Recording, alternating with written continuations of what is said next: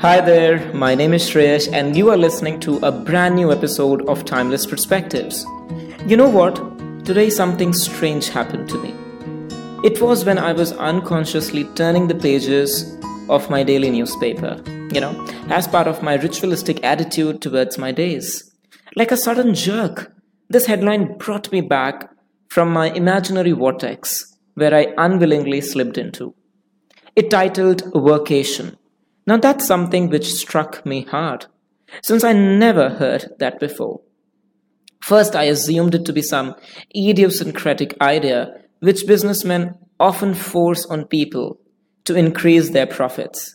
But after giving it much thought, I realized that it can be a lifesaver, especially during the unprecedented and hard times like now. Not to mention, this idea originated recently after the MNCs had to offer work from home options for their employees in view of the pandemic.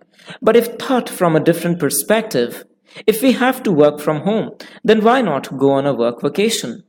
After reading the article completely, I thought that this work vacation, or to be more precise, workation, will not only offer a new working environment, but also act as a quick stress buster, which employees badly need during times like now.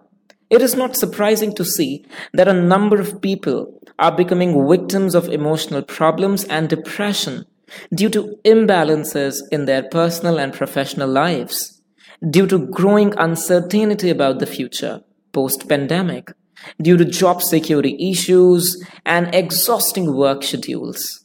Unfortunately, the grim reality is that for famed and named organizations, employees and workers are just instruments and tools to meet their own targets, rather than determined workers who give their all to take these companies to the heights of success. Well, I don't intend to spoil your mood by discussing the fiendish nature of your boss, which now seems to be inevitable in the modern work culture. Let's come back to our workation. The very idea of going through the workation model gave me soothing relaxation. Waking to the sublime sunshine at the time of sunrise, drafting emails between the lofty green mountains, and having a coffee while pondering at the eternal beauty of nature, with a feeling of being away from the bizarre lifestyle of modernity and mediocrity.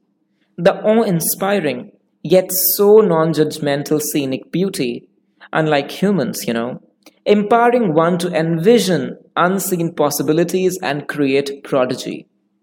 I feel this can be once-in-a-lifetime opportunity for anyone struggling to discover mental peace in life. Think of attending that jargonic Zoom meeting with a panoramic view of beautiful hills in your background instead of that weird virtual background. I feel it's like a dream come true.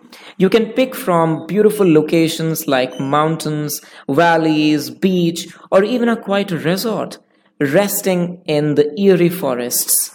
After all, what do you need? Just a resort resting between rugged natural beauty and a never-ending Wi-Fi. I'm sure it will be an unforgettable experience and will turn the dull work from home into a blessing and detoxifying experience.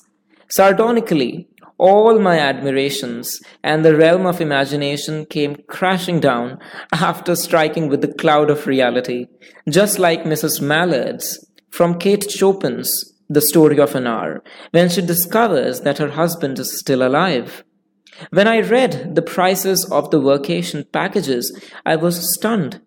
Starting from straight 25,000 rupees per night per person to soaring packages of lakhs made me gulp the lump of my aspirations. And all of a sudden, I started to love my comfy working space at my house. Nevertheless, I consoled myself by remembering Portia's famous quote from the Shakespeare's Merchant of Venice. If to do were as easy to know what were good to do, chapels had been churches and poor men's cottages princes' palaces. Which means, if it were as easy to do good as it is to know what is good, then small chapels would be great churches and poor men's cottages would be royal palaces. Well, that's all for now, since I'm distracted by the aroma of masala tea my mom made. And I can't wait to see you next time in another interesting episode of Timeless Perspectives. Till then, just dissolve in the vacation. Good luck, goodbye, and take care.